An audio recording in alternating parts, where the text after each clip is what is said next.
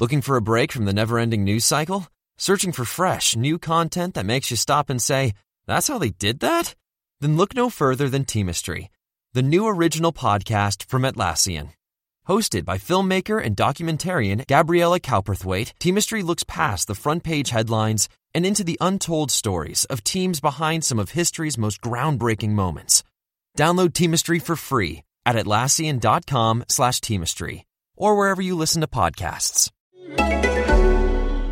Interested in healthcare? Well, here's a programme you might not want to miss. Hosted by long-time healthcare reporter Dan Gorenstein, Trade-Offs takes a close look at the costly, complicated and counterintuitive world of the US healthcare system and the policies that govern it. Trade-Offs digs into the weeds with experts who understand the data driving the policy trends while telling compelling stories of those impacted by those policies. In the words of the Trade-Offs team, there are no easy solutions for a troubled healthcare system, just trade-offs. You can find Trade-Offs wherever you listen to your podcasts. Boldly going where no science show has gone before. The Naked Scientists. Hello and welcome to this week's Naked Scientists with me, Kat Arney, and with Dave Ansell. Hello in Cambridge. Hi there. And we have Chris Smith, who's out in Los Angeles. Hello. Lucky bugger. In this week's show, we'll be hearing how scientists have developed a new way to look inside the body, but without resorting to harmful X-rays. Instead, they're using lasers. We'll find out how genetic researchers have made a giant leap, or should that be a rather slow lumber forward in genetic sequencing, by sequencing the woolly mammoth genome. And we'll be getting to grips with an ultra-slippery material that could save millions of pounds every year. That's all on the way. Chris. Thank you very much, Kat. And yes, it's very nice and warm here in LA. This week is, of course, our Science Q&A extravaganza, when we'll be answering your science questions for you, including finding out if mosquitoes can transmit malaria, then can they also transmit HIV? We'll also be finding out how space probes use planets to give them a slingshot and speed them up on their way across the solar system, and also why trees lose their leaves in winter some of the time. Dave. Thanks, Chris. And this week, I've got a ghostly kitchen science for you. So if you want to join in with the experiment, you'll need to get a friend, a couple of torches and a window. It's all right, you can leave it attached to the house. And I'll be telling you what to do shortly. We'll also be catching up with our technology expert, Chris Vallance, who's got good news for anyone caught short looking for a loo. Basically what they did was they invited the public to come up with new information services, new ways of displaying government data, and got the public to vote on the suggestions they liked best. And the shortlist contained some pretty interesting suggestions. First of all, there was the Loo Finder, which was a service which would enable you to find a public toilet near you. And so my days of sneaking into pubs and restaurants to use the loo could soon be over. Thank you, Kat. That's all coming up. And if you'd like to drop us a line, of course, to The Naked Scientists, the email address is chris@thenakedscientist.com. The Naked Scientists Podcast. Powered by UK Fast, the UK's best hosting provider. On the web at ukfast.net. This week, scientists have found a way to look inside the body, but not using X-rays, using lasers. Now, this is a big breakthrough for Mark Nidre and his colleagues. They're at Northeastern University in Boston, US. They've got a paper explaining how they've done this in the PNAS journal this week. And what they've done is to make use of the fact that light can transmit through tissue. In fact, if you take a torch or a laser pointer or something and put it over the end of your finger, turn it on, you see your whole finger glowing red. But this also highlights the problem, which is that when light goes through tissue, it gets bounced about like a bullet going around a room in a ricochet. And as a result, it's very difficult to see the structure of tissues at very fine scales. So how have they got around the problem? Well, what they've done is to use what's called near-infrared laser. This is a form of laser light which is near the infrared, so nearly heat, but not quite. And they've delivered very intense but very, very short pulses, less than 1 millionths of a second long, to fire those pulses through the tissue, and they've recorded from the other side of the tissue the first photons, the first light particles that come through. Their reasoning being that the light that goes through first must have taken the most direct course through the tissue and not been bounced about all over the place, and as a result it's probably got the most accurate information about the tissue. And by doing this they can measure sub millimetre resolution, so they can see things down at very, very tiny scales, superior in some ways to a CT, a computed tomography scan that uses X-rays. But because this isn't X-rays, it's just normal visible light, it's not harmful to the person. And at the same time, they've managed to go one step further and get information about the biochemistry of the tissue that they've been studying. How have they done that? Well, they've added some antibodies to mice that had lung tumours, and these antibodies were programmed to glow, and the antibodies were also programmed to lock on just to the cancer. So when the laser light goes through, they can see where these antibodies are, but at the same time they can pick up interesting information about the tissue around the lung tumour. Because when they did CT scans on these mice, you could see the tumour and you could see what looked like healthy tissue around the tumour. But with the laser technique, you see that there are reactive biochemical changes going on in the tissue around the tumour too. And so this adds a whole new dimension to how we can image tissues. So it's a very exciting breakthrough. And although they've only done this on mice so far, there's no reason why this couldn't work on humans. So I guess it's a question of watch this space. Oh, fantastic. Here's a totally unrelated story, nothing to do with lasers or humans. It's to do with ponds. And a national survey from the countryside has shown that good quality ponds are vanishing from many parts of the UK, although there's actually technically more ponds in numerical terms. And of course, this could spell disaster for wildlife. And the Centre for Ecology and Hydrology, they carry out this countryside-wide survey in the UK every 10 years. It's commissioned by DEFRA and the Natural Environment Research Council. And this is one of, in fact, the world's first national surveys of the condition of ponds.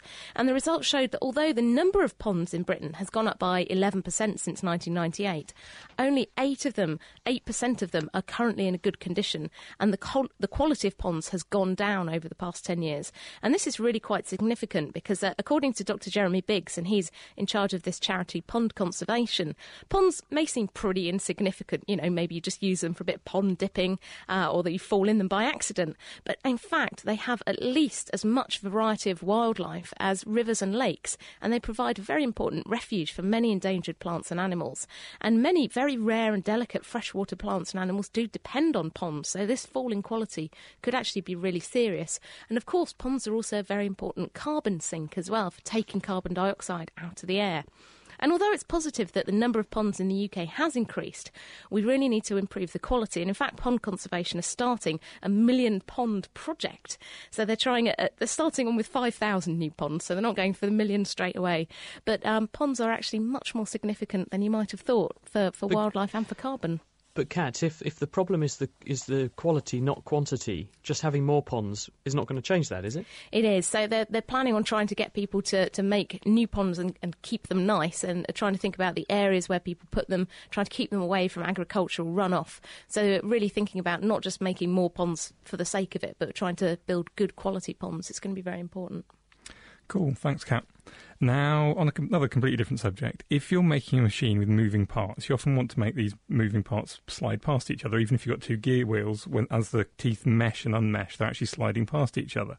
And a big loss of energy in most machines is the friction that it takes to do that, so it's just energy which is wasted. Now, the traditional thing to do to reduce this is to add some lubricant, chuck some oil in there. Slop the oil on, don't you? Yeah, that's it. Problem is, oil is kind of runs out the bottom, so you've got to very carefully seal everything. It gets dirty, it's kind of messy. So there are other low friction coatings like Teflon, which you can find on non-stick frying pans, and actually has been used to slide whole motorway slip roads around.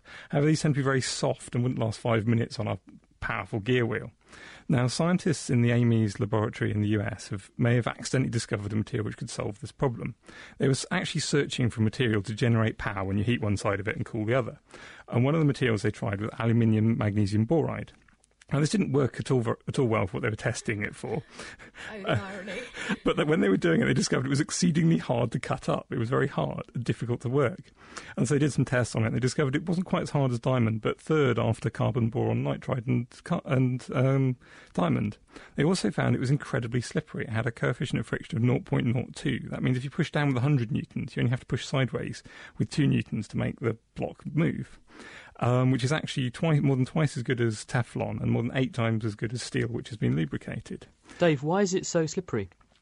They don't really know. There are some theories that possibly you get water molecules from the air stuck on the surface, which acts as a sort of, it's self-lubricated with a little tiny bit of water on the surface. But they're looking into it. It's got a very, very strange structure.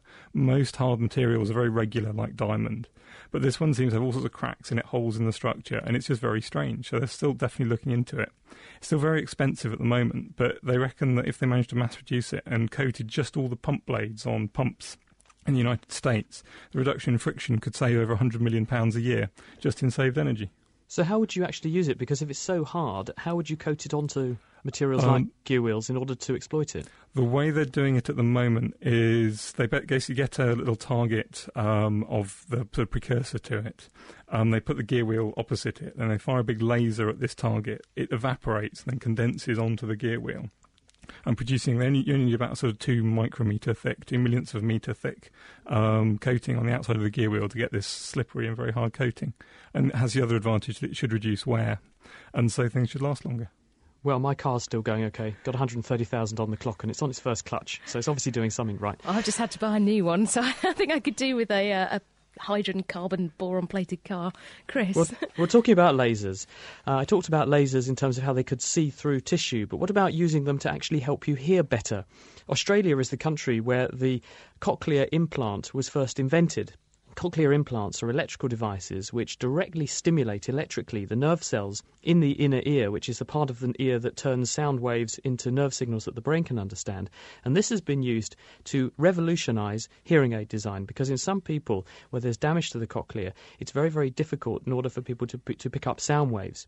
What the cochlear implant does is to pick up those sound waves, turn them into electrical signals, and then with an array of electrodes, stimulate the right bits of the cochlea that are sensitive to certain sound waves so that the person gets some degree of hearing back.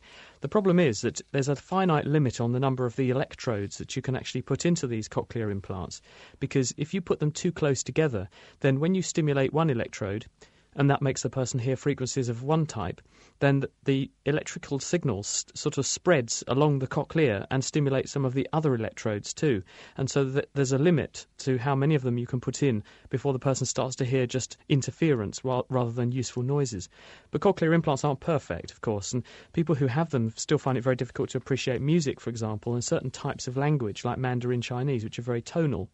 Now researchers have come up with a way of stimulating the inner ear using light. This is Klaus-Peter Richter, and he's a researcher at Northwestern University in Chicago. And there was a medical bionics conference which took place in Victoria in Australia in the last week. And what this group announced at that conference is that they've shown in guinea pigs that you can stimulate the nerve cells in the cochlea using infrared laser light. So what they're able to do is to put sound waves into a laser. The laser then stimulates the right bit of the cochlea, and then they recorded the signals being relayed to the brain from a structure called the inferior colliculus, which is the part of the brain that relays sound onto consciousness. And what they found is that the signals that were being picked up in these experimental guinea pigs were almost identical to guinea pigs that were of normal hearing. So this shows that it might be possible in future to produce very accurate stimulation of the cochlea to overcome deafness just using laser light, although at the moment they don't know why the lasers directly stimulate the nerve cells, but it could be something to do with a heat-sensitive effect or some other kind of changing of the membrane, the surface layer of the cell, which makes it more excitable, and that's what recruits it. That's fascinating and good hope, because I know that cochlear implants aren't really great, but they seem to be the best thing that people have at the moment.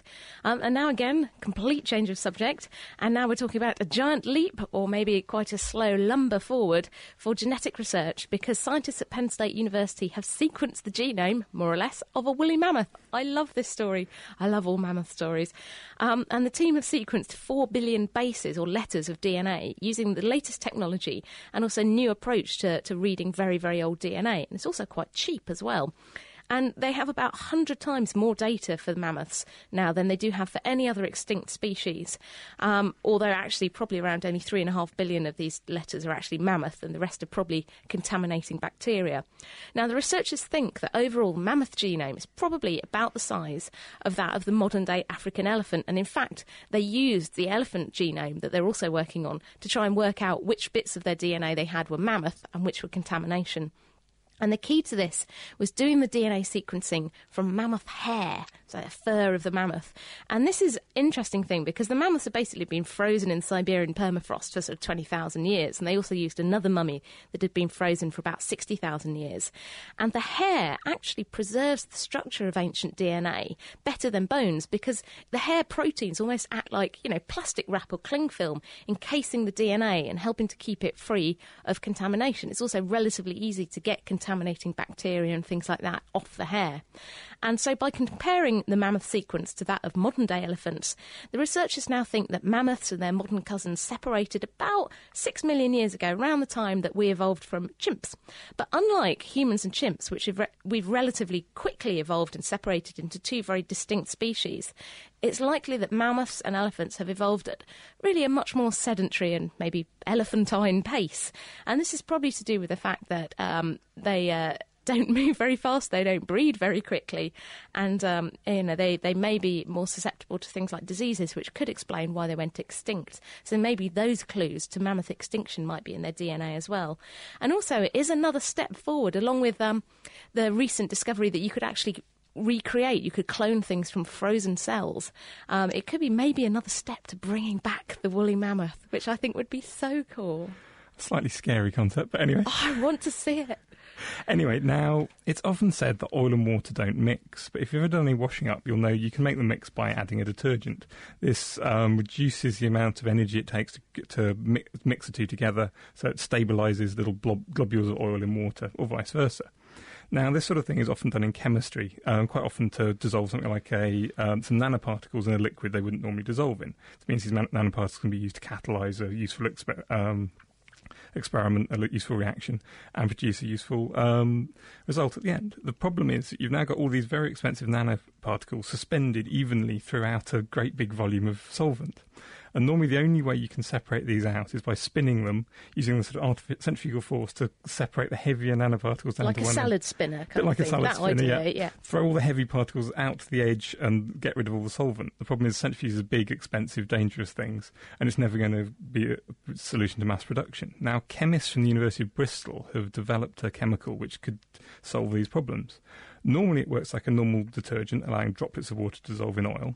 But if you shine ultraviolet light on it, it suddenly ceases to be a detergent and will dissolve in the water again. The water droplets have got nothing to help them stay separate in the oil, and then they clump together, and then it's easy to separate them out. Right, how does this work? How does ultraviolet light make this turn from a detergent to not a detergent? Well, what they've done is they've taken a normal detergent molecule and added into it something called azobenzene. Now, this has got a little junction in it.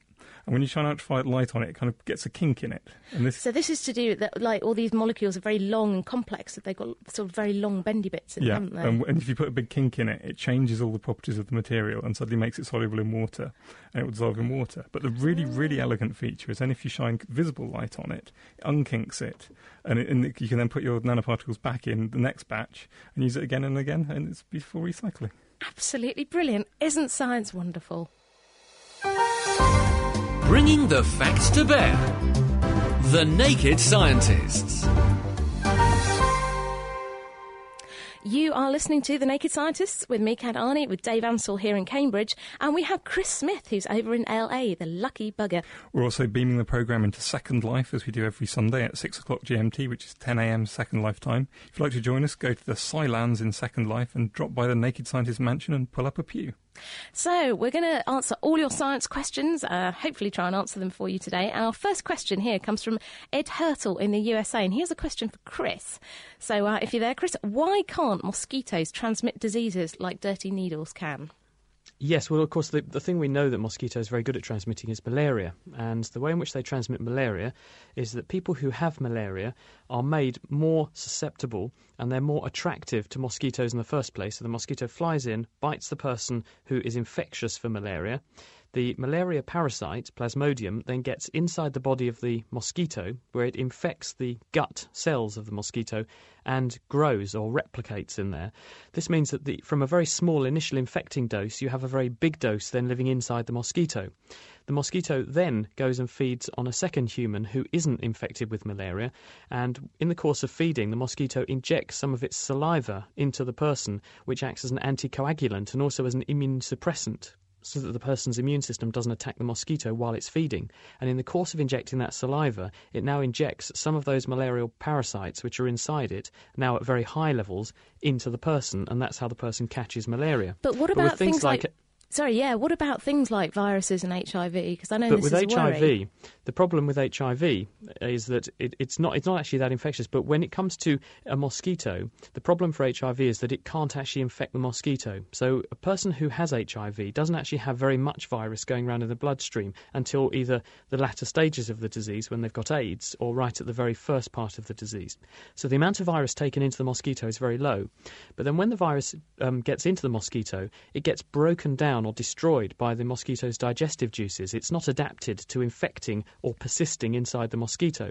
So when that mosquito then goes and bites another person, the amount of virus that's in there is vanishingly small, if not zero, and therefore the amount that gets put back into the next person who gets bitten is absolutely tiny, and as a result, the person doesn't get infected.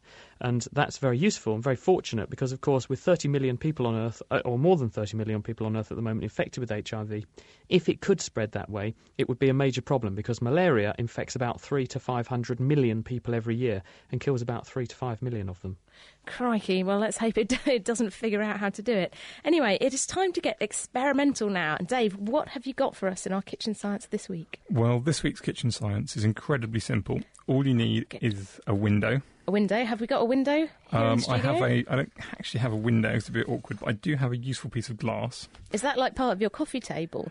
It was originally a set of bathroom scales which got adjusted for another purpose, and so I had the glass left over, so this works as a good window. Okay, so we have a piece of glass. So if you imagine this was a real window. Okay, so yeah. Shall I hold it? We're standing each side of the window, so you need to get you to stand on one side of the window and get your friend to stand on the other side of the window. Okay, you don't have to be friends with them. Or just another person. Another person, an Any old acquaintance. person.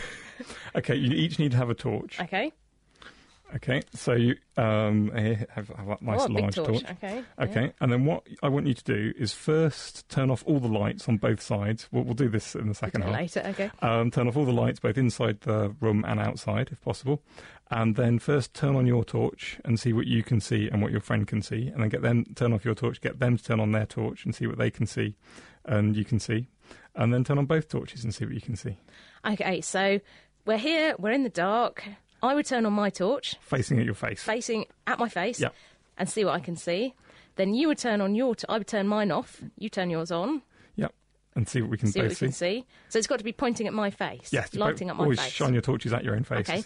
And then we both do them together. Yep, that's right. Right, so at home you need a mirror, a friend or acquaintance. Not a mirror, a glass. It looks a bit mirrory. I can see my window. Dirt in it. You need a window, 2 torches, and someone that you know who will be willing to do this. And we'll be trying it later if we can work out where the light switches are in the studio. Anyway, now we've got a few more questions. And Chris, I think you might be able to answer this one because we've had a call in from Jean in Cambridge who says, how do water tablets reduce blood pressure? And I'm assuming these are simply tablets that make you wee more, which presumably would reduce your blood pressure. What do you think? Yes, and the simplest way to think about this is that when you take a diuretic, in other words, something that makes your body lose water, that's what water tablets are, then you're reducing the volume of water in the body, and therefore you're reducing the volume of water inside your blood vessels. And blood vessels are a fixed size, and the more water that you put inside them, otherwise known as blood, then the more stretched they are, and therefore the higher the pressure, because liquids are incompressible. So if you lose water from the body, then this means that there's less fluid in the vessels, and as a result, the pressure is a bit lower. That's probably an oversimplification, and there's probably more to it than that. We know that some of these blood pressure tablets have other effects which affect metabolism, and they also affect the amount of sodium in the body, and that's principally how they work. But put simply, it's because you're reducing the volume of liquid inside a sealed container, and if you take some liquid out, then the amount of stretch, the pressure in the blood vessels must go down. Excellent. Okay, and here's a nice question for you, Kat. Now, from a scientific or health perspective, are the differences between red wine and red grape juice besides the presence of the alcohol? This is a great one because everyone wants to know, can I drink red wine and will it prevent cancer, all that kind of stuff. And the answer is that yes, there are obviously chemical differences between grape juice and wine, and the main one being the presence of alcohol. And there are kind of physiological differences between drinking them. The main thing is that alcohol is a very effective solvent, and a lot of the sort of biological chemicals that may be found in wine are can be dissolved dissolved into fat using alcohol. That's why alcohol's a great solvent. So you'd probably be able to get more chemicals into your body by drinking wine. And this is also actually why if you smoke and drink at the same time, you'll actually do yourself a lot more harm than if you just smoked or just drank alcohol, because alcohol does help to all these nasty chemicals that are in tobacco smoke to pass into your body much more easily. But in terms of the absolute health benefits of what's in red wine, the main culprit is a chemical called resveratrol. And, you know, tabloids get very excited about this and say, red wine, we should all drink loads. Resveratrol is a really interesting molecule, and organisations like Cancer Research UK, I know, are investigating it to see if it can prevent cancer. But the amount that you get in the average bottle of red wine is actually relatively small. And a scientist told me before that you would have to drink hundreds of bottles of red wine a day to actually get enough resveratrol to have an effect. So, I think the actual differences are quite minimal between grape juice and wine in terms of the health benefits. And we're actually investigating resveratrol as a more, you purify the chemical and give it to people in that way. In terms of actual alcohol health benefits, the research has shown that there's benefits certainly for heart type things, for cardiovascular disease, in a very small group of people. And this is basically, I think, men over the age of 50 and women over the menopause who drink 1 unit of alcohol per day, and that's a very small amount. But then generally alcohol does actually cause things like cancer and does cause things like heart disease and stroke if you drink in reasonably large amounts. So probably if you really want health benefits, you best stick into the grape juice. There's one other chemical in red wine which we should mention probably at this point, and that's procyanidin. Roger Corder is a researcher at the London Hospital Medical College and St Bartholomew's Medical College in London, and he actually found out how this works. You can find lots of procyanidin in Tannat grapes, which are from southwest France, and also some of the grapes that grow at very high altitude. And the reason you find that is because it's an antioxidant molecule and it helps to protect the grapes from ultraviolet. But when you put it into your body, what Roger Corder found is that it helps to relax blood vessels. So in fact, this is present at sufficiently high quantities in red wine that you would have at therapeutic levels, i.e. a glass with dinner, and it will cause a reduction in things like blood pressure and therefore reduce heart disease and stroke risk. So if you go and buy red wine, look for Tannat grapes because they're the good ones. Now, this is The Naked Scientist with Chris Smith, Dave Ansell and Kat Arney, and we're answering your science questions for you. If you'd like to get in touch with the programme, do email us. The email address is chris@thenakedscientist.com. Dave, got a very quick question for you. This is from Kenneth Ellinson, and he says, how do space vehicles pick up speed by using other planets' gravity to slingshot them on their way? Yeah, this is a really neat trick which NASA and other space agencies use called the gravitational slingshot. Now, the way it works is that because the planets are orbiting, they're moving, they're not stationary. So if you imagine firing yourself, if you're a space probe, going outwards away towards a planet, and if you imagine going just behind the planet, now the planet's gravity is going to pull you towards it, and because the planet is moving away from you all the time, it's going to pull you towards it more than it would do if it was stationary, because you've got to catch up with it before, because it keeps moving away from you. So you don't move towards it as quickly as you would have done. So you actually gain energy. So when you leave it, you actually gain a load of energy from this planet, and you slow the planet down a bit. So do you have to get the angle of attack or approach to the planet just right so that as the planet moves away from you, it doesn't pull you off course again? Well, I mean, the whole point is that it's using the planet to pull you off course in a way which helps you. So yeah, you've got to have a very careful approach. If you want to speed up, you go behind the planet. If you want to slow down, you go in front of it. And then overall, this will give you more energy or less energy and get you to where you want to be. Intriguing. Thanks, Dave. Stripping down science. The Naked Scientists. You are listening to The Naked Scientists with Kat and Dave here in the studio, and with Chris in LA. Not that we're jealous because it's freezing cold here. Anyway, still to come, Diana O'Carroll, the glamorous ever Diana O'Carroll, is going to find out if helium balloons can float on the moon. And in Kitchen Science, Dave will reveal what happens when you shine a torch on either side of a window. But first, it's time to find out what's been happening in the world of technology with Mira Senthilingam. Yes, it's time for our tech update, and this month it's all about the power of the web. I'm in London with our resident tech expert, Chris Valence. Now, Chris, we haven't heard from you in a while. How have you been? I've been fine. I've been checking out a few government competitions. government competitions that could help us find a loo when out on the town. Is that right? Yes, there's that age-old problem, isn't it? You know, you're running around town and you just can't find a public loo. Believe it or not, that kind of information, it's public data, it's public information. And often public information can either be quite dull, you know, you have to look through tables and tables and tables of stuff, or it can be really, really hard to find. So a group called the Power of Information Task Force, which is a government set-up group, ran a competition. If you like, it's an X factor for government information. Basically what they did was they invited the public to come up with new information services, new ways of displaying government data, and got the public to vote on the suggestions they liked best, so as to see which should make it into the shortlist. And the shortlist contained some pretty interesting suggestions. First of all, there was the Loo Finder, which was a service which would enable you to find a public toilet near you. There was the location of post boxes, another thing that would show you the location of cycle paths, and something else which would show you school catchment areas. And I think that's quite an interesting thing, because that sort of shows that you'd think it'd be easy to find out where your school catchment area is. In fact, it's surprisingly hard. There were a few suggestions that didn't make the cut into the final as well. A particular favourite of mine was one called Baby Blob, which would show you the average weight of babies born in a particular part of the country. I don't know why, but it looked like a really fun idea. So a lot of interesting ideas, but it's those 5 that are going to get some development funding, so you're likely to see those actually becoming reality in a while. Well, with some of those, I mean, like you say, the catchment areas and also the one that shows you cycle paths, you would think that they would already be available. Well, I think that's one of the issues coming out of this, is it does show how much public information of a quite basic sort can be quite hard to find. That's the question I put to the Cabinet Office Minister responsible for the competition, Tom Watson. I asked him if basically wasn't this an admission that public information hadn't been easy to get hold of.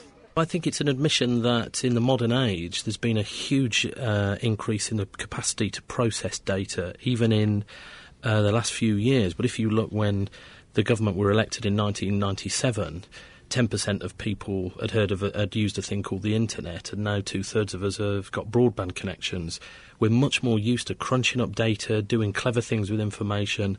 The mashup community out there are leading the way on this, and I think it's entirely appropriate that the government talk to them, learn from their skills, their cutting-edge design ideas, and turn it into good public services that people want. And that was Cabinet Office Minister Tom Watson. So who was the winner of this competition? Well, I didn't give it away earlier. Astute listeners may have noticed I only mentioned 4 of the shortlisted 5. That's because the actual winner was one of the shortlisted ones. It was called Can I Recycle It? The idea is it'll enable you to type in your postcode. If you've got something, you don't know whether you can recycle it and you don't know where you can recycle it, this website will tell you the answer, hopefully. It's all created by a trainee barrister, a chap called Adam Temple, and he told me about why he came up with this idea. When I wanted to throw something away myself and didn't know whether to recycle it or not, my own council's website wouldn't tell me. So I wanted a website that would tell you specifically for any individual piece of rubbish whether you could recycle it or not. And that was Adam Temple, whose idea, Can I Recycle It?, was the overall winner of the government's Show Us a Better Way competition. So thanks to things like this competition then, is this an area that the government is increasingly becoming interested in then? Yeah, I think very much so. I mean, we're sort of sat here outside a coffee shop in central London. I mean, at the moment I could get my phone out, I could look up the postcode we're in, I could plug that in, I could find out who the local MP is through a site called They Work For You. I could find out, if there was something wrong with the pavements, I could complain about it to the local council through a site called Fix My Street. These are all sites created by third parties, but government itself is very interested in harnessing some of this technology. There was recently a big conference that brought together people from government departments, brought together media and academics and sort of net visionaries, if you like, working in this space. It was called the E-Democracy Conference. It was chaired by Dan Jelinek, a journalist and writer on government's use of IT. And I spoke to Dan and asked him what government departments were actually doing it by way of using this kind of new technology. Well, they are beginning to cotton on. I mean, they've noticed and they've started to hear about sites like Facebook. And initially, Whitehall being Whitehall and quite conservative with a small c, they haven't really felt happy engaging with these places. But they've begun to notice that the numbers of people using them are very large, and these are people that they do need to reach. So, for example, if there's an online community with lots of mothers on it, there may be 15,000, there may be 20,000 mothers all talking about something the government wants to give advice on. If all those people were in one physical place, all in a football stadium or something for a big event, the government won't want to be there. They'd want to have a little stand giving out leaflets. So if they're all on the internet, the government should go there on the internet and get involved where those people actually are. And that was Dan Jelenic. I think this is going to be a growth area. We're going to see more and more of this kind of interactive tool in the coming years as people really realise how much data is out there. So it won't just be about finding the nearest available public toilet. Well, so as well as finding the loo, we'll be able to speed through London on cycle routes and know where to stop off en route to post that urgent letter. And that was Chris Vallance talking to Mira Senthillingham about recent web developments. Now, tonight on The Naked Scientist, we are answering all your science questions. Our email address is chris@thenakedscientist.com. Lifting the lab coat on the world's best science. The Naked Scientists. It is The Naked Scientists with Chris Smith in Los Angeles, lucky me, and Dave Ansell and Kat Arney in Cambridge. Kat, question here from Eduardo Godoy, who says, why do trees lose their leaves in temperate climates? Well, the only trees that lose their leaves are deciduous trees, and they're different from coniferous trees. But the reason that they do this mainly is because leaves fulfill an interesting function for trees. Not only do they help them produce energy by photosynthesis, that's where the pigments live that help trees to make energy from sunlight, from carbon dioxide and water, but also they act as the tree's disposal system. So throughout the year, the tree will kind of grow, produce energy, sugars and all sorts of things in its leaves, and its waste products get put back into the leaves. And now every autumn, basically because trees do need a lot of water, they start to have a less reliable supply necessarily of water, less light as well. So the trees decide, OK, now is the time to get rid of our leaves, and they lose them. And it's basically a way that trees are getting rid of their waste products. And this is also why they're changing in colour as well, because these waste products are different colours to the green chlorophyll pigment that helps them to make energy. And basically, deciduous trees will lose their leaves in this way, but coniferous trees, so pine trees, all these things with little needles, they don't produce energy in quite the same way, and they also don't have quite so much a need for water. They have this very thin leaves that lose less water, and they have a very waxy cuticle on them. So deciduous trees, they're basically throwing out the garbage when they're getting rid of their leaves. I did also hear that there's quite a clever trick. Researchers at Colgate University here in the US a few years ago discovered that acer trees also use this as the tree equivalent of chemical warfare, because they pump into their leaves various toxins which, when the leaves fall to the ground, suppress the growth of plants and other things that would normally grow in the ground. And this means that when their seeds try and germinate, they have much less competition. And the researchers who did this showed that they could kill lettuce plants with the leaf extract from these acer trees. So you could say that when it comes to giving their offspring a fighting chance, they've got an ace up their leaves. Dave, quick question for you. This is from Matista, who says, why do objects appear to converge in the distance? So if you look at two railway tracks going away into the distance, they seem to come to a point. And if you see sunlight, these crepuscular rays, God's fingertips, coming through the clouds, they also seem to be coming from a focal point just beyond the clouds. So why is that, she says? OK, this is basically all to do with geometry. How big something looks on the back of your eye is to do with how big an angle it takes up in front of you. So if two things are a very small angle apart, then they're going to look very close together in the back of your eye. And if there's a big angle between them, then it's going to use up more of your retina, so they'll look bigger. And now, how do you make that angle? It's all geometry you may have done at school. If you imagine a triangle, if you got with one side, which is how far away something is, and then the distance, and then a right angle is that how far apart the two objects are. The further away they are, the further away something is, the smaller angle they're going to make. They're going to look between the two of them, so the smaller they're going to appear on the back of your eyes. So the reason why railway tracks look as if they're getting closer and closer together is because they're a metre close to you and a metre a mile away from you, but the angle which a metre makes close to you is much larger than a metre will make a long way away from you, so it looks like they're getting closer and closer together. Why do you think the visual system doesn't compensate, Dave, and tell us that things are just the same distance apart, even though they might be making a smaller impression on the rest? I think your visual system does, to some extent, compensate, because the moon looks different sizes depending on how high it is in the sky. If it's right on the horizon, when it's near other objects which you know are a long way away, you think it's much bigger than when it's up in the sky, when you've no concept how far away it is, so you think it's closer, so it looks smaller, which is why you get this optical illusion that the moon looks huge on the horizon but tiny up in the sky. Presumably it's to stop you thinking, oh my God, like train tracks are enormous, and help you keep some sense of perspective. We've got a question for you, Chris, from Olga in Australia, who says, why does tea taste different when it's cold? I love cold tea. Not.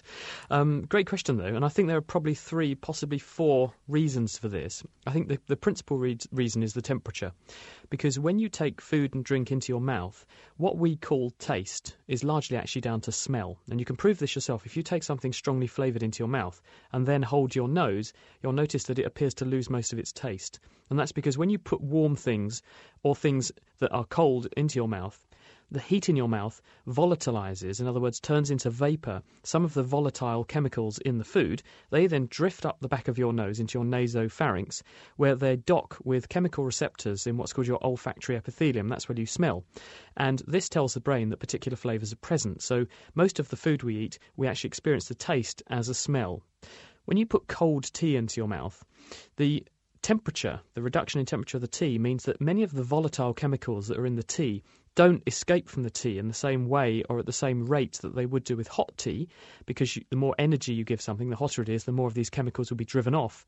This means that as a result, less stimulation goes into the olfactory epithelium, so the taste is less strong for some chemicals than others, so the tea tastes different.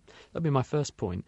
The second point is that when tea's cold, the viscosity is very different. It's a thicker fluid than when it's hotter. And this means that the stimulation into your mouth and tongue is a bit different as well, so it tastes and feels different in the mouth, which also changes your perception of the flavour of the tea. And then there's another possibility, which is that when tea has stood for a long time and got cold, it has separated out according to density of the different components of the tea. Because when you've got a hot cup of tea, you've got thermal activity in the fluid. So hot things are rising to the top and cold fluid is falling to the bottom. And this keeps the contents mixed. But when you have a tea cup standing there for a long time and the temperature's fallen, then it stops mixing like this, and things get separated out. So the fatty, less dense things go to the top, and the more dense things go to the bottom. So the mouthful of tea you get isn't a mixture of tea like it would have been before when it was hot. So I think there's a combination of things that conspire together to make your tea much less enjoyable. Grim. We've got a quick question that's come in on the phones from Andrew in Cambridge, and this is probably for Dave. And he says, how does a Yagi aerial work? Now, I've never even heard of a Yagi aerial, so tell us what it is and tell us how it works. Okay, a Yagi aerial is the sort of things you see, TV aerials, basically. The ones whereby you've got you've got a long bit heading out, pointing towards the transmitter, and then you've got lots of sort of cross bars along it. So your typical, like, what you think of a typical TV aerial, a stick with lots of sticks across it. But Dave, why are they that shape? Okay, what's going on here is the idea of an aerial like this is to try and make the aerial very, very directional, so it'll only pick up signals from the direction of the transmitter and not pick up all the interference coming from all the other directions. And basically, radio waves are a form of electromagnetic waves, which mean that if they hit a piece of metal, they'll make electric current flow backwards and forwards along it. Now, each of those little sort of bars on the aerial acts, when the radio waves hit it, its electricity sort of sloshes backwards and forwards along it. And then that electricity sloshing backwards and forwards starts to transmit itself, so it makes its own more radio waves. And then so you've got a whole series of these, all absorbing radio waves and then re-emitting them again and again and again. And the only direction whereby all of the radio waves have been re-emitted by these, all of these little segments, the only direction in which they all add up and increase the strength of the signal is in the direction pointing along the bar towards the TV. transmitter. Or towards the TV transmitter. So the signal gets bigger and bigger and bigger, and you get a little detector at the back which detects that signal and sends it down into your TV. And quite often at the back they've got a reflector, so it reflects any signal which doesn't get absorbed by the sensor at the back again, and so it gets a double chance of being picked up. And is that what a Yagi aerial is? Is that the name for it? Yes. What does it stand for? Why is it called that? I think it was invented by a Japanese guy called Yagi. As simple as that. Kat, very quick question for you. Yes. This is from Andrew. He says, what's the natural way of severing the umbilical cord in animals? Because, of course, we have little plastic clips and pairs of scissors, but what about other animals? The answer is not very pleasant. They chew it off.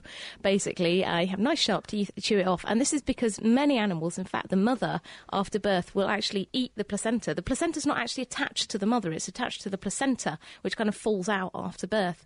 And that's all full of loads and loads of nutrients and goodies. And if you're an animal, you probably don't want them to go to waste. I mean, it's the one piece of meat that a vegetarian can eat without harming anybody. Exactly.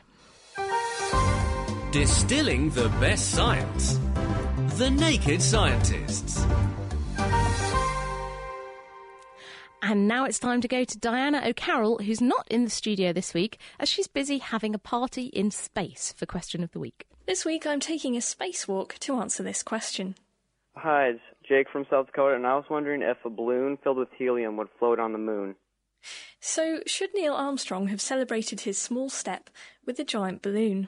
Hi, I'm Phil Rosenberg, and I work for the Met Office at the Facility for Airborne Atmospheric Measurements. As far as a balloon's concerned, you need two things to make a balloon float. Firstly, you need an atmosphere for it to float in, and the second thing you actually need is gravity. And that's because the reason why a balloon floats is that the balloon itself is less dense than the air around it. So gravity pulls on the air around it more than the balloon. So the air around it actually tries to push underneath the balloon, and that forces the balloon up and makes it float. Now, unfortunately, the moon hasn't got an atmosphere at all, basically. And therefore you're missing one of the two things that you need to make a balloon float. So in that case, a balloon on the moon wouldn't float at all, it'd just basically land on the floor. However, that doesn't mean that you can't have balloons in space and on other bodies at all. Actually, the Russians launched a space mission in the 80s called Vega, and that involved actually putting a balloon in the atmosphere of Venus, which is the second closest planet to the Sun. So balloons in space are possible and have been done in the past. And looking to the future, there's a possibility we might be looking at putting balloons on Titan, which is one of Saturn's moons. Now, Titan has got an atmosphere, and it's really cold there, and there is obviously gravity there. So therefore, you've got all the things that you might need to have a balloon on Titan. And the reason for doing that would be to have atmospheric instruments that you would hang from the bottom of the balloon, and they would measure Titan's atmosphere. And that's exactly what was done on Venus with the Vega mission. So, unfortunately, no balloons on the moon, but they do have uses elsewhere in the solar system, not just on the Earth. Turns out you need an atmosphere to have a proper party with, although I, for one, would love to party on the moon. Well, from a load of not very hot air to someone who might be full of it. Next week's question is all about lie detectors. Hello, I'm Brian from North Yorkshire. After watching an episode of Mythbusters recently, in which the presenters tried to outwit a lie detector, the question arose in our house as to whether someone with a psychiatric disorder could successfully pass a lie detector test. As some of them don't apparently feel remorse, guilt for their wrongdoings, would they register abnormal readings when asked sensitive questions? So, could the remorseless get away with it? Let us know by emailing chris@thenakedscientist.com or by writing on our forum, which has some of the best answers. That's thenakedscientist.com/forum. Thanks, Diana. And that was Diana O'Carroll, who'll be back in the studio next week when she's come back from outer space to tackle more of your questions. And now here's a bit of a spacey question for you, Chris. And Mark Aguilar has said, why doesn't the moon have a magnetic field? Yeah, that's a very good question. It's all to do with where the moon comes from. If you look at the composition of the moon, and we know what the moon's made of because one of the people we just heard mention, Neil Armstrong, was there, and scientists have brought back samples of the moon's surface, and so we know the composition of the moon, and the answer is that it's largely made of the same stuff as the Earth's crust. Now, where did it come from? Well, scientists have pieced back together a theoretical model of how the moon could have been made, because the moon's very big relative to the Earth. It's much bigger than most moons are. And what scientists think is that around about the time when the Earth was first forming, about 4.5 billion years ago, when the solar system was very young, two planets, the Earth and a second planet, which is notionally called Theia, ended up on a planetary collision course. They had the planetary equivalent of a road traffic accident, and the two ran into each other, and the massive catastrophic collision that ensued meant that a lot of debris from the crust of those planets got ejected like a cocoon around the Earth and this other planet, and the cores of those two planets merged together. So what you ended up with is one bigger planet with a very dense iron core and this cocoon of crusty material around the outside, which then slowly settled, just like the planets formed in the first place, to form a moon, which was all that debris aggregating in orbit around what was then the Earth. And the core of the Earth has got a lot of iron in it. It's a molten iron core, which is mobile, and we think that that's the ingredient you need to create a magnetic field. The moon, being a bit smaller, colder, and made principally of crust material, doesn't have that iron core that's liquid spinning around making this magnetic dynamo effect, and therefore the moon doesn't have a magnetic field. And in fact, if we didn't have a magnetic field on Earth, we would largely resemble Mars, a dried out prune of a planet, because our magnetic field helps to deflect off the solar wind, and that stops the solar wind plucking away all the water and atmosphere from our planet, and it keeps it the fertile, lovely place to live that it is today. Yeah, and also the moon being so much smaller than the Earth, it lost its heat a lot quicker, so it's entirely solid all the way through, so you don't get this molten core, molten conducting metallic core, which you need to create a strong magnetic field like the Earth has. Thanks, Dave. And now on The Naked Scientists, we're going to do our live kitchen science in the studio. And we asked you to find a window, have someone inside and someone outside it with a torch each, turn one on, turn the other one on, and then turn on both together. We've had a little call in from Mark in Bletchley, who says he's having a job for this experiment. He's 17 floors up and can't get my other half to hang outside. So assuming that you can do this, Dave, on a window that's on the ground floor or inside, what are we doing here? Okay, so we couldn't really get a window inside the studio, so I have a sheet of glass. Okay, so I'll hold it. You'll hold the glass. Here, have a torch. Big torch. Are we going to turn the lights off? Okay. Plunged into darkness. Right. Okay. Now, if I'll turn on my torch first. Okay, so Dave's shining his torch at his face. What can you see now? I can see your face. Unsurprisingly. Okay, I'll turn mine off. Now turn on your torch. Oh, I can see my face and not your face. And if I turn on mine as well?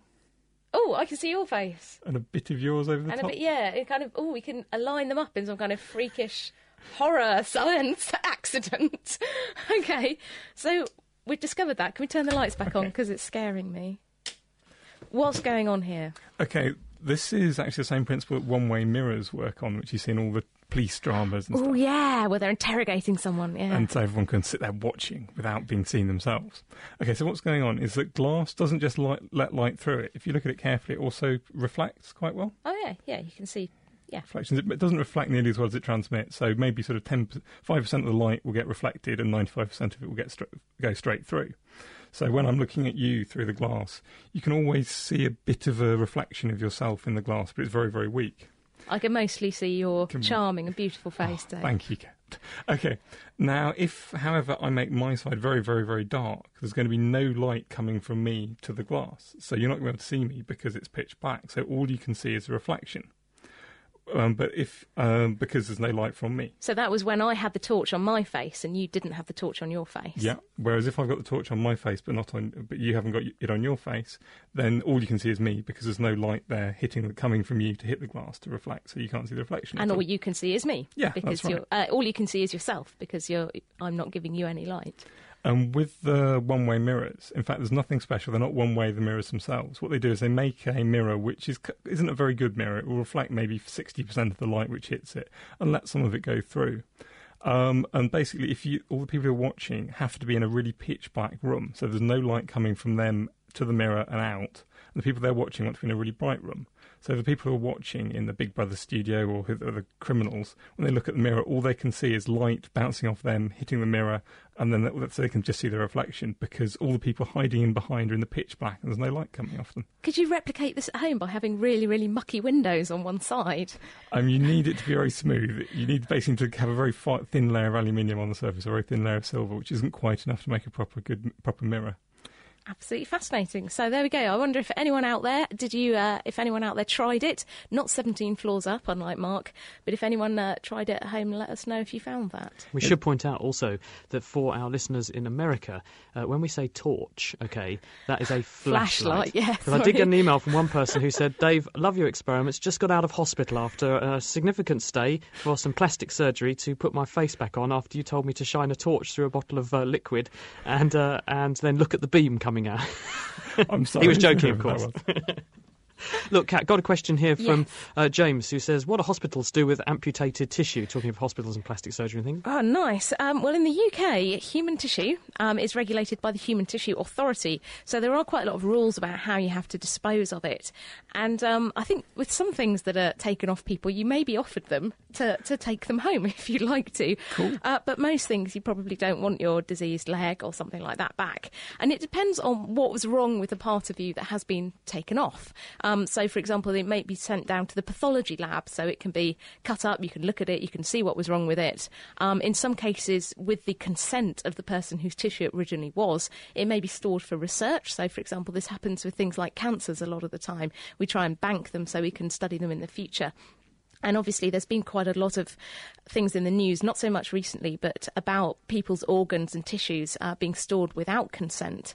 But yeah, basically, if you don't consent to research, if they don't want it, and you don't want it, it'll probably just be destroyed, usually by incineration. And here, certainly in the UK, a lot of this disposal is just contracted out to companies that take all the nasty body bits and tissue away and burn it somewhere. And bin 'em. The comedian Andy Hamilton announced on television a while back that he actually had his thumb removed when he was little, for whatever reason. And he was desperate to keep this thumb, and so he had this thumb in a jar beside his hospital bed, and he woke up from his operation, saw the thumb in a jar, went back to sleep, woke up later, and it was gone. And he said he was absolutely mortified that someone had taken this thumb, and Sandy Toksvig, who was actually quizzing him at the time, said, well, who took it? Some desperate hitchhiker. Here's another question for you, Chris. Not a hitch, but an itch. And we've had a question from Arthur in the USA who says, what makes us itch? Well, obviously we know what makes us itch because it's things which tickle your skin, but actually how does that itch reach consciousness? And it looks like there are itch-specific classes of nerve fibres. They're very, very tiny, thin calibre nerve fibres, so they're about 1 to 6 microns, that's millionths of a metre across, so some of the tiniest nerve fibres in the body. And if you stimulate those nerve fibres, then people do detect a sensation of itch. So they seem to be there specifically to convey the sensation that something is tickling you. And they go up to the spinal cord and they squirt out a chemical transmitter called gastrin receptor releasing peptide, which is the transmitter which tells the spinal cord that there's an itch in a certain part of the body. And the purpose of itching is in fact to protect you, because things that make you tickle and itch are usually either chemical irritants, physical irritants, or parasites, things like mosquitoes, for example, which can crawl on your skin and they might convey an infection to you. So it's important that you know where on the body there's a problem, so it draws attention to it and you get rid of it. How does scratching work? Well, in the same way that when you punch the wall and go ouch and then rub the affected body part better, this helps to gate the pain and stops things hurting so much. Well, when you itch, when you scratch an itch, what you're doing is inflicting a little bit of pain. And what scientists have found is that when you trigger a little bit of pain in the area where you've got an itch, that gates or switches off the itch sensation. So you're hurting yourself a bit to make the itch go away. Incredible stuff. And that's all we've got time for on The Naked Scientist now. So it's thanks from me and Dave here in the studio in Cambridge. Thanks, I guess, from Chris out in LA. Why don't I get to go to LA? It's not fair. I would also like to say thanks to our production team. That's Diana O'Carroll, Mira Fillingham, and here driving the desk is Tom Simpkins. So thanks for The Naked Scientist. Thanks for listening. See you next week and good night. The Naked Scientists comes to you from Cambridge University and is supported by the Wellcome Trust, the EPSRC and UK Fast. For more information, look us up online at nakedscientist.com.